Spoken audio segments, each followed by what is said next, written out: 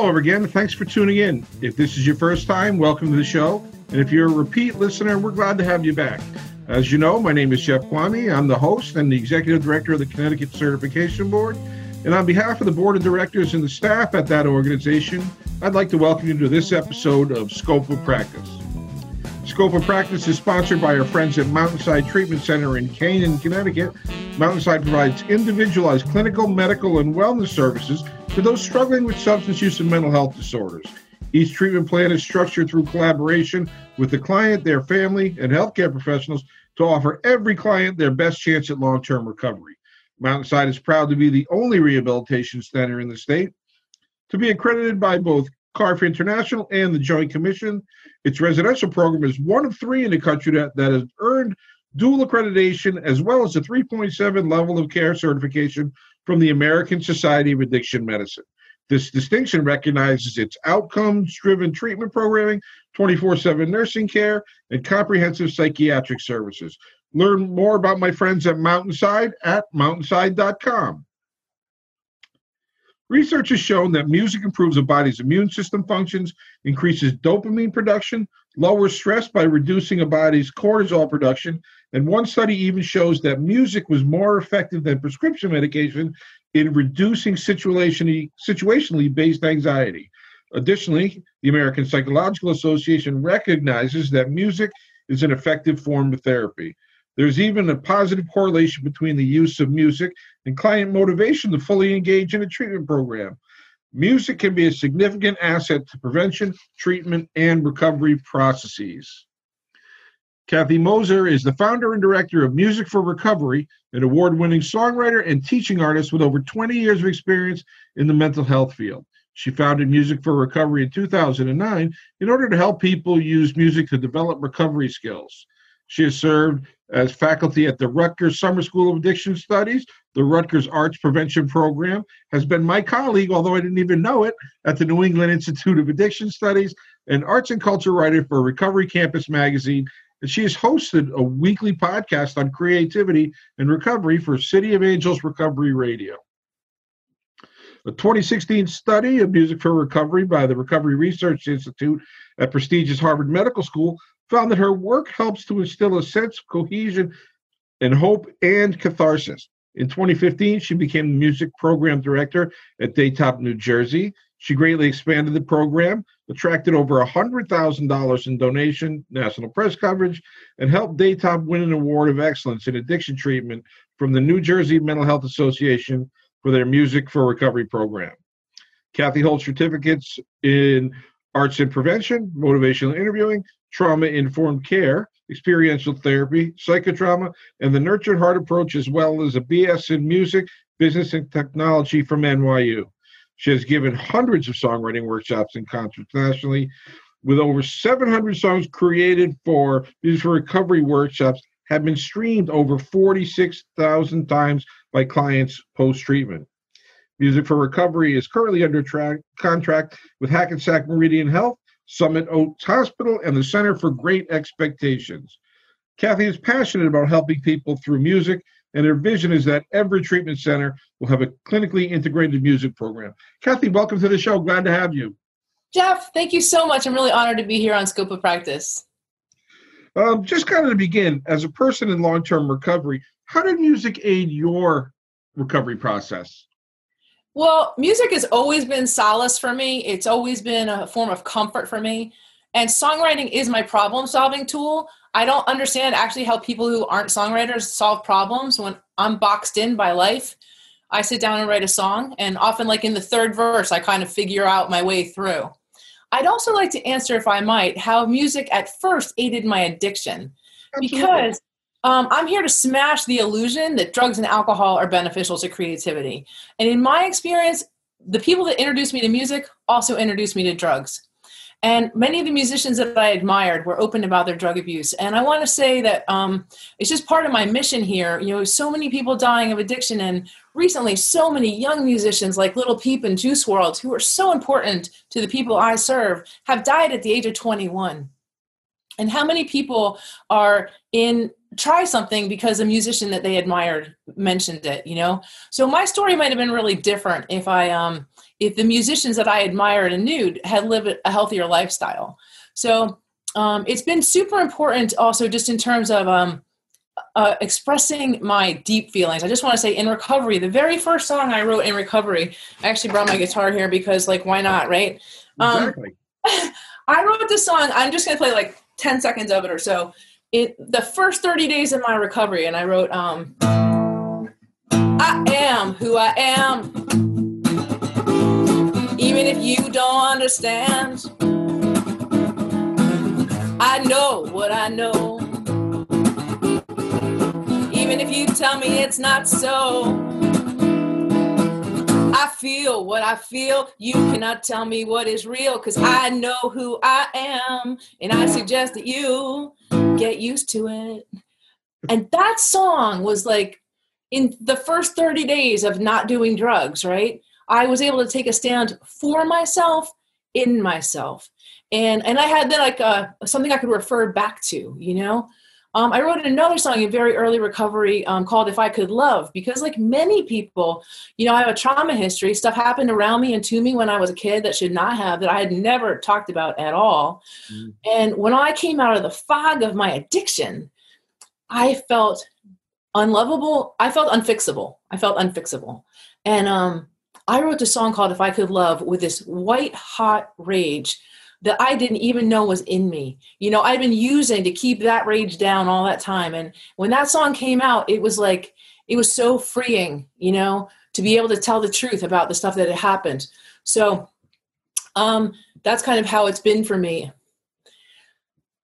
As somebody with a trauma history myself, and mine kind of manifested itself, not in a substance use disorder, but in a psychiatric disorder of different kinds, depending on which doctor I went to at the time.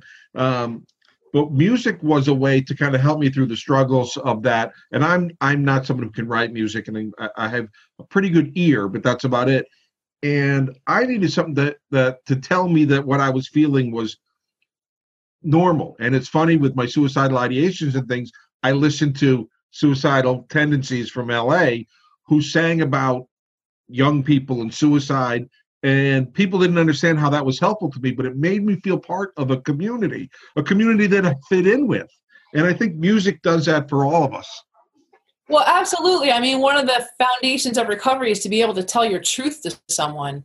And sometimes if you just hear it in a song, I mean, for me as an artist, that can be the most amazing thing, is to have a bad day or be in a bad spot, write a song about it, and then perform that song and be of service to someone else. Like, that's the whole circle of it, you know? And it definitely makes us feel more connected and normalized and human. I think that ability to share emotion or to express it, again, forms that community of people that we don't even know, of who just say, yeah, this does something for me, and that's why it's important to me. Yeah, if I see a heavy metal concert, I'm so glad that those people are getting that all out in the mosh pit. I would totally rather they got it out in the mosh pit than at work, you know? You know, I got a chance to meet the lead singer of Suicidal Tendencies a couple of times in conversations with him. He's just the guy that's my age, who struggled with these things as an adolescent and older. And I said, people are saying, well, don't you feel that's dangerous to listen to that? It's not encouraging anything to me. It's just saying something about what people are experiencing. You mentioned a study by Dr. John Kelly, who's very well known as a very well-respected researcher in our field at the Recovery Research Institute up in Boston, where your work was found to instill hope. It helped with group cohesion and also has that cathartic effect. Can you talk a bit about the role music plays in these outcomes? Absolutely. First of all, I'd like to say we're so honored and grateful that Dr. John Kelly did that work with us. He's also a really gifted songwriter, FYI. So in terms of instilling hope, you know, we tell people that they're going to be happy, joyous, and free. But early recovery is actually painful, awkward, and exhausting. And so participating in music activities can give people a felt sense of joy. They can feel that it's going to be possible to be happy in recovery. And the evaluations we do for every group, we see over and over again that people say they didn't think they could have this much fun, clean, and sober. And so in terms of building group cohesion, Treatment's a group process, and we're people that would not normally mix, as one of the books we use says. But the evidence shows that when people sing together, they bioregulate together, which is that the heartbeat and breathing synchronize. And studies show that people have a greater sense of empathy and cohesion after singing together, which of course is why we do it at church and football games and all different kinds of places. We again see in the evaluations that people really appreciate having an activity that they can do together. And the last thing I want to say about cohesion is it tends to build respect in the group because there's often hidden talents that show up. And also people are taking risks out of their comfort zone and being supported. So that really brings the group together. In terms of cathartic aspect, we have had so many instances, Jeff, where people have said something or expressed something or revealed something in songwriting that they have not told their therapist yet.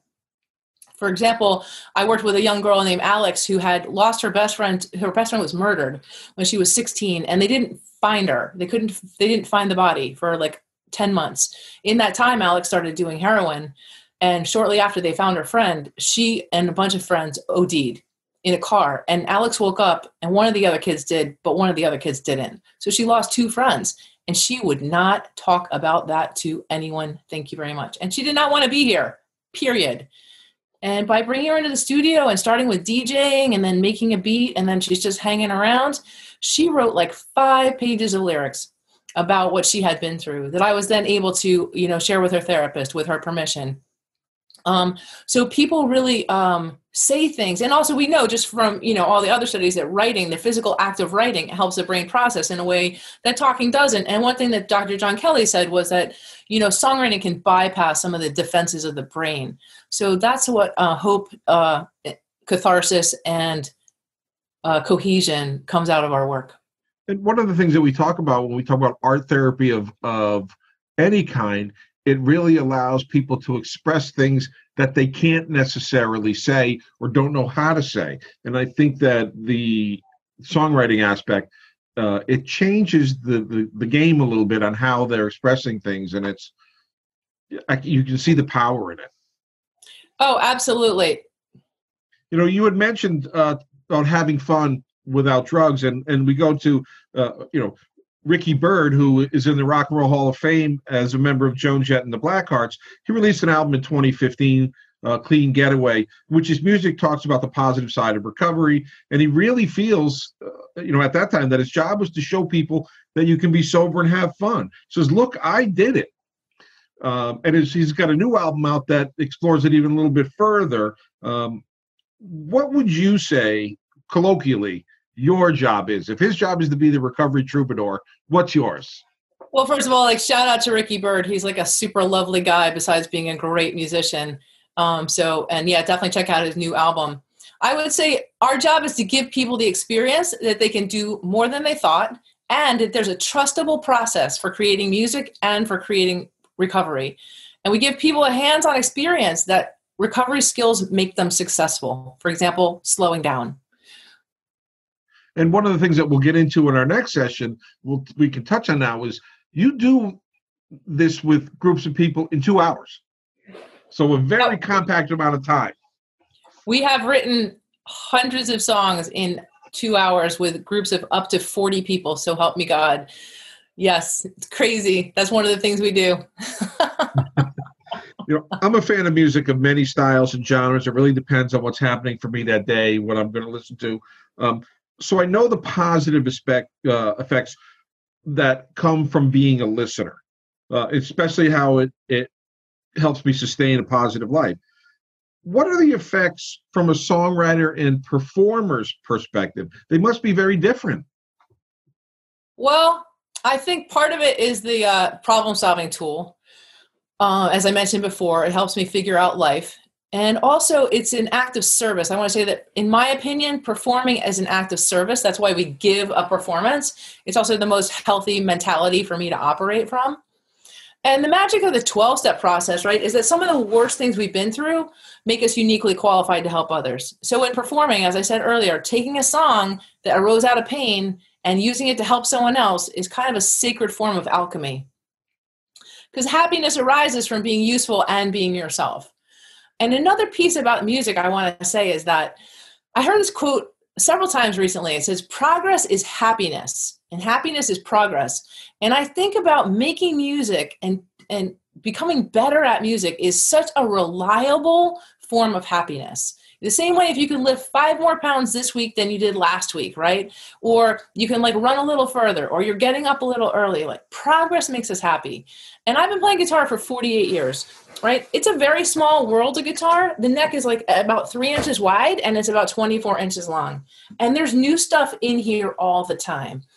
And when the world feels so overwhelming right now, I can block out everything and just focus on doing one small thing. Like I'm learning this new technique of finger grabbing, which I'll try and demonstrate for you. Oh.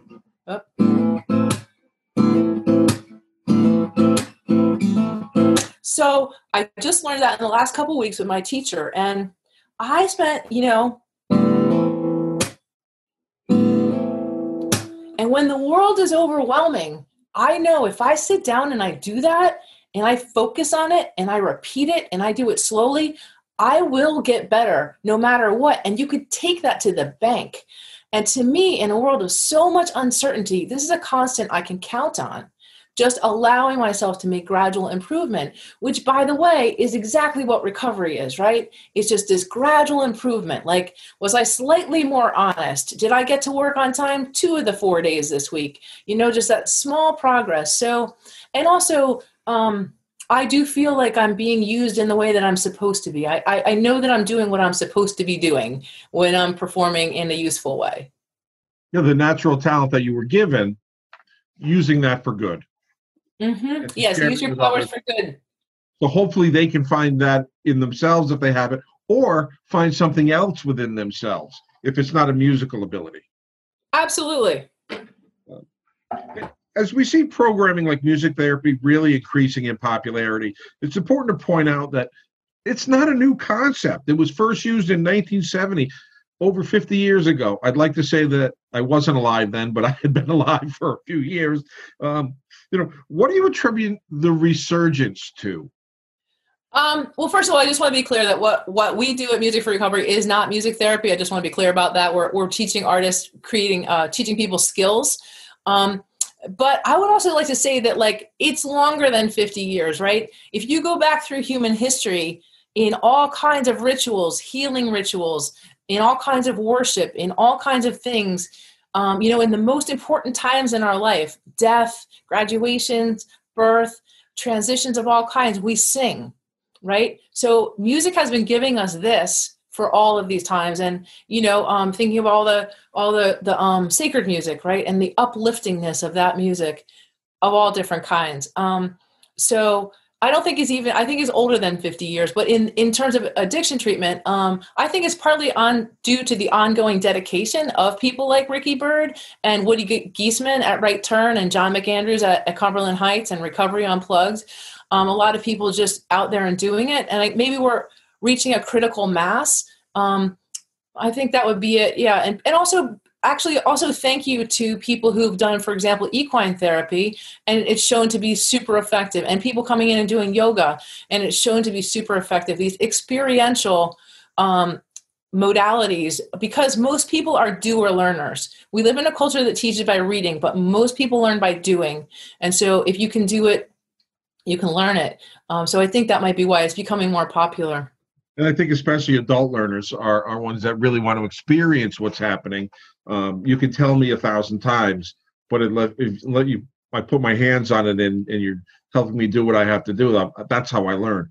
Music has been a part of great social movements for years and years. I mean, and just in recent history, think of We Shall Overcome with the civil rights movement.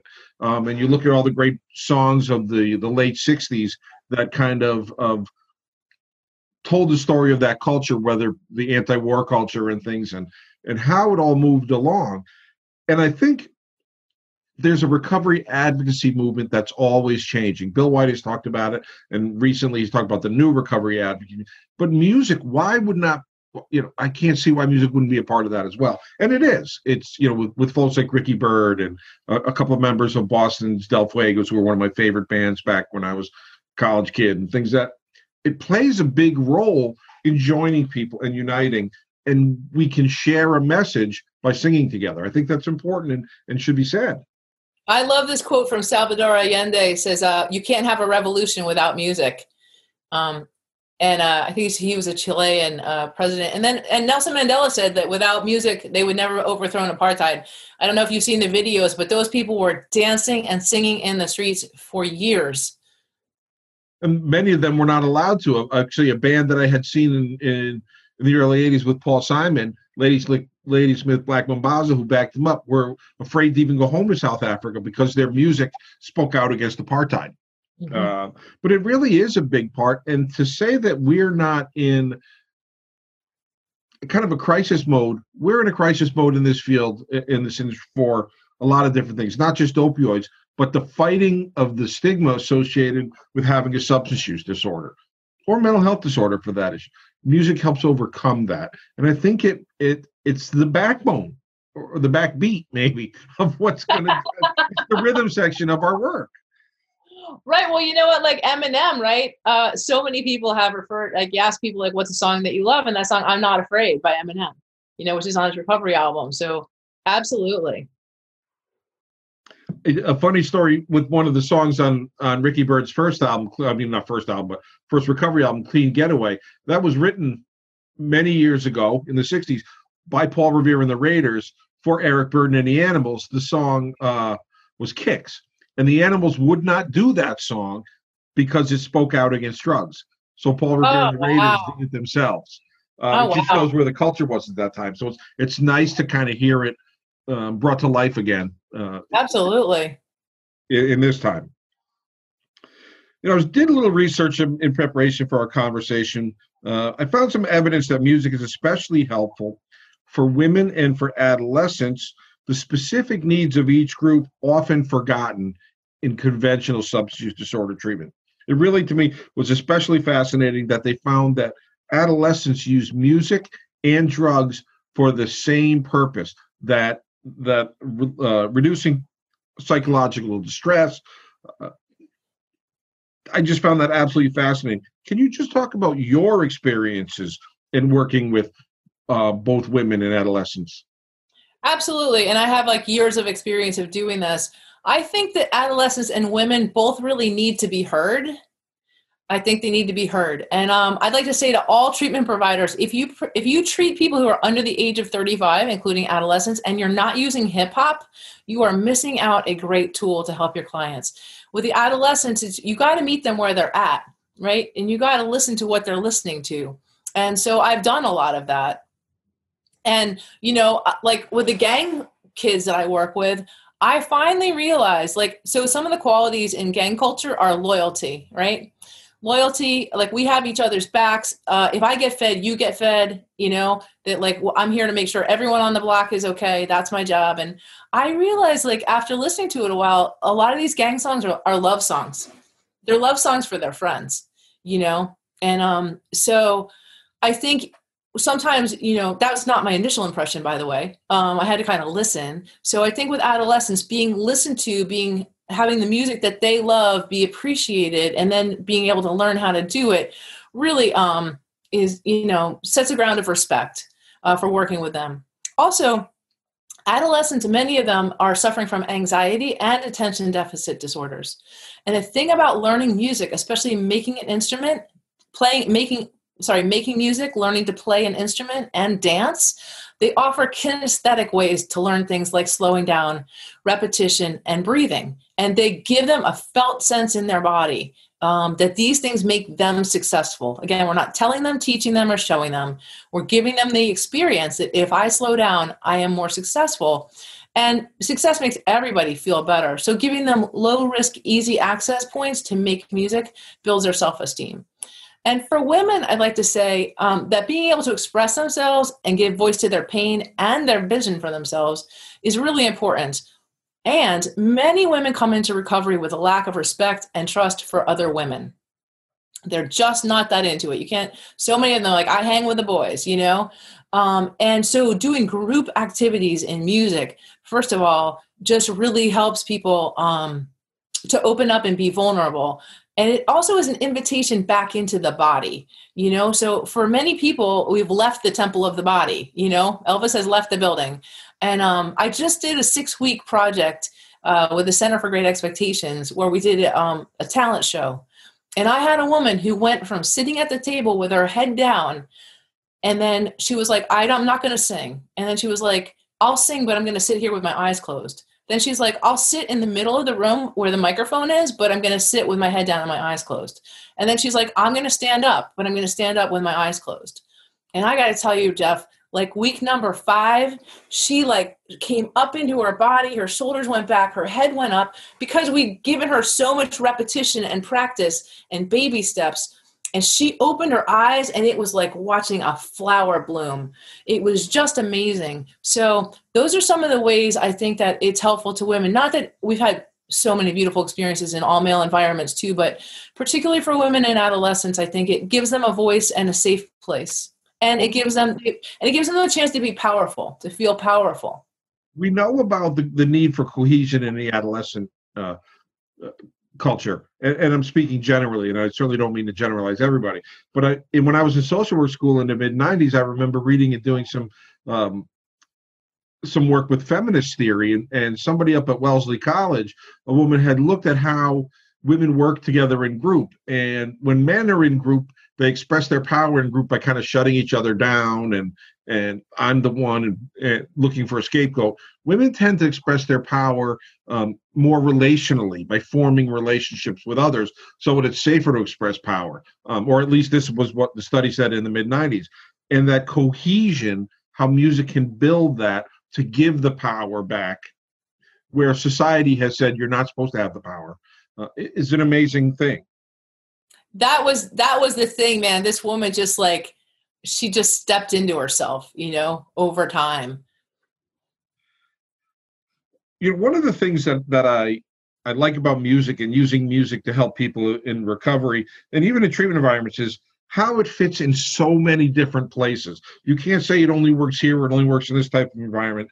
There's evidence-based to support its effectiveness in conjunction with motivational interviewing, and it really works well with 12-step model interventions. What are some of the types of facilities that you've gone in and done your teaching and educating? Well, currently we're working in an adult detox, which is this is my first, I guess I've been in the detox now for about 2 years. I was really surprised at how well we've had some of the most amazing groups in the detox. I didn't necessarily know that people would be feeling well enough. So we work in detox, we work in dual diagnosis, we work in psych units, we work in recovery units, work in a mommy and me program, we work in an adolescent unit, we've worked in halfway houses, we've worked in sober living environments, we've gone to recovery festivals and done songwriting workshops in tents. So we've worked in a lot of different kinds of environments. Yeah, and I'm a fan of single gender. I'm a fan of single gender programming because I've seen the men also become so much more vulnerable in that setting, in my opinion. But yeah, we've worked in a lot of different spaces, and we do see it. We do see it working in all those spaces. And some of those places are places where a client might be there 5 to 7 days. Some of them are places where a client might be there a year. So if it's a place where someone's there for a short period of time and you're able to see some musical growth, for lack of a better term, that's pretty exciting for someone, especially in a detox where people just don't feel well, can't wait to get out of there. But wow, what can happen is really an amazing thing. Well, with the songwriting, right, they can play their song when they go home. So we've had so many people that are in detox and they're not feeling well. And then they're like, hey, am I going to get royalties on this? I'm glad to see that the humanity factor still remains, no matter what struggles people go through. But it shows a pride and ownership, right? They're like, hey, we're going to be on the top of the charts. And yeah.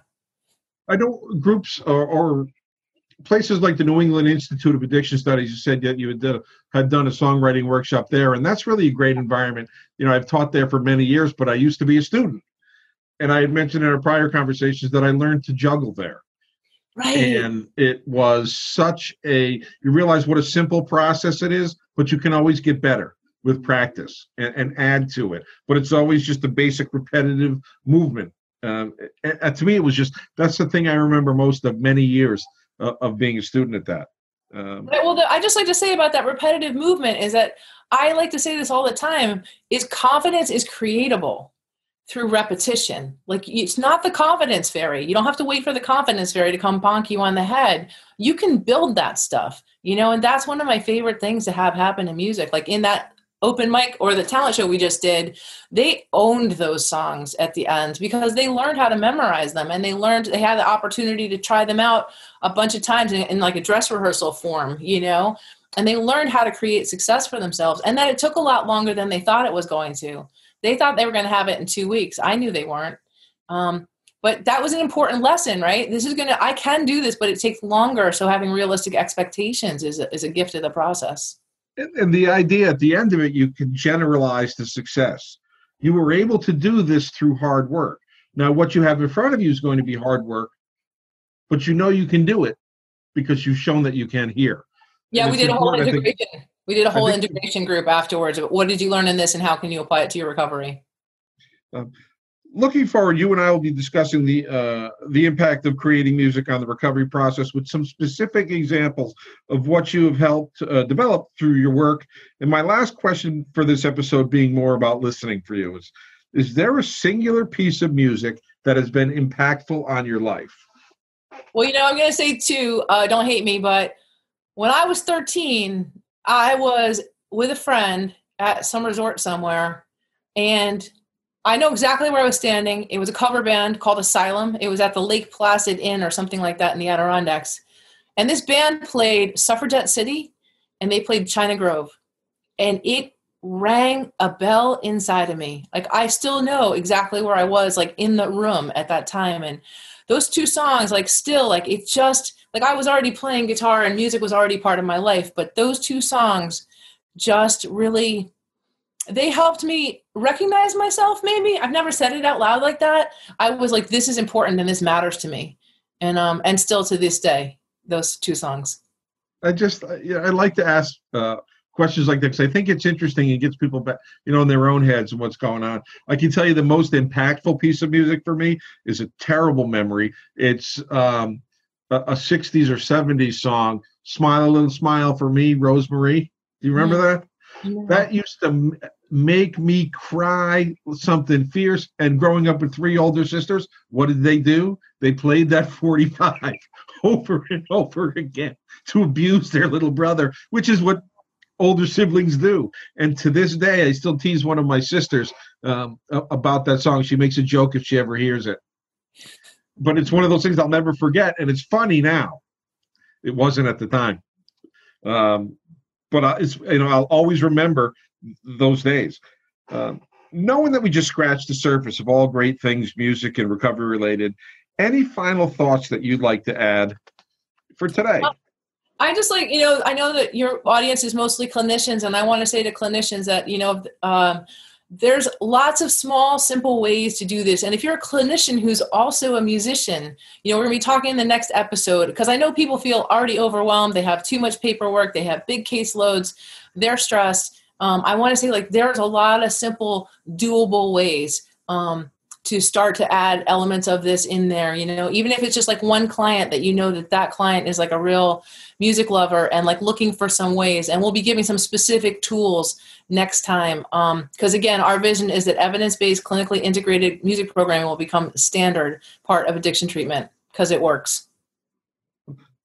Thanks for that, Kathy. I appreciate your time today. And that's going to do it for this episode of Scope of Practice.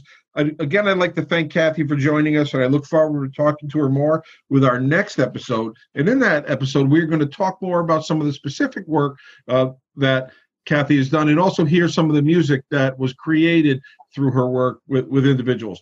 We extend our gratitude to Mountainside once again for their generous support. And we here at the Connecticut Certification Board, we appreciate everyone who's listening. Don't forget to follow us on Podbean, iTunes, or your favorite podcast application. We'll catch you next time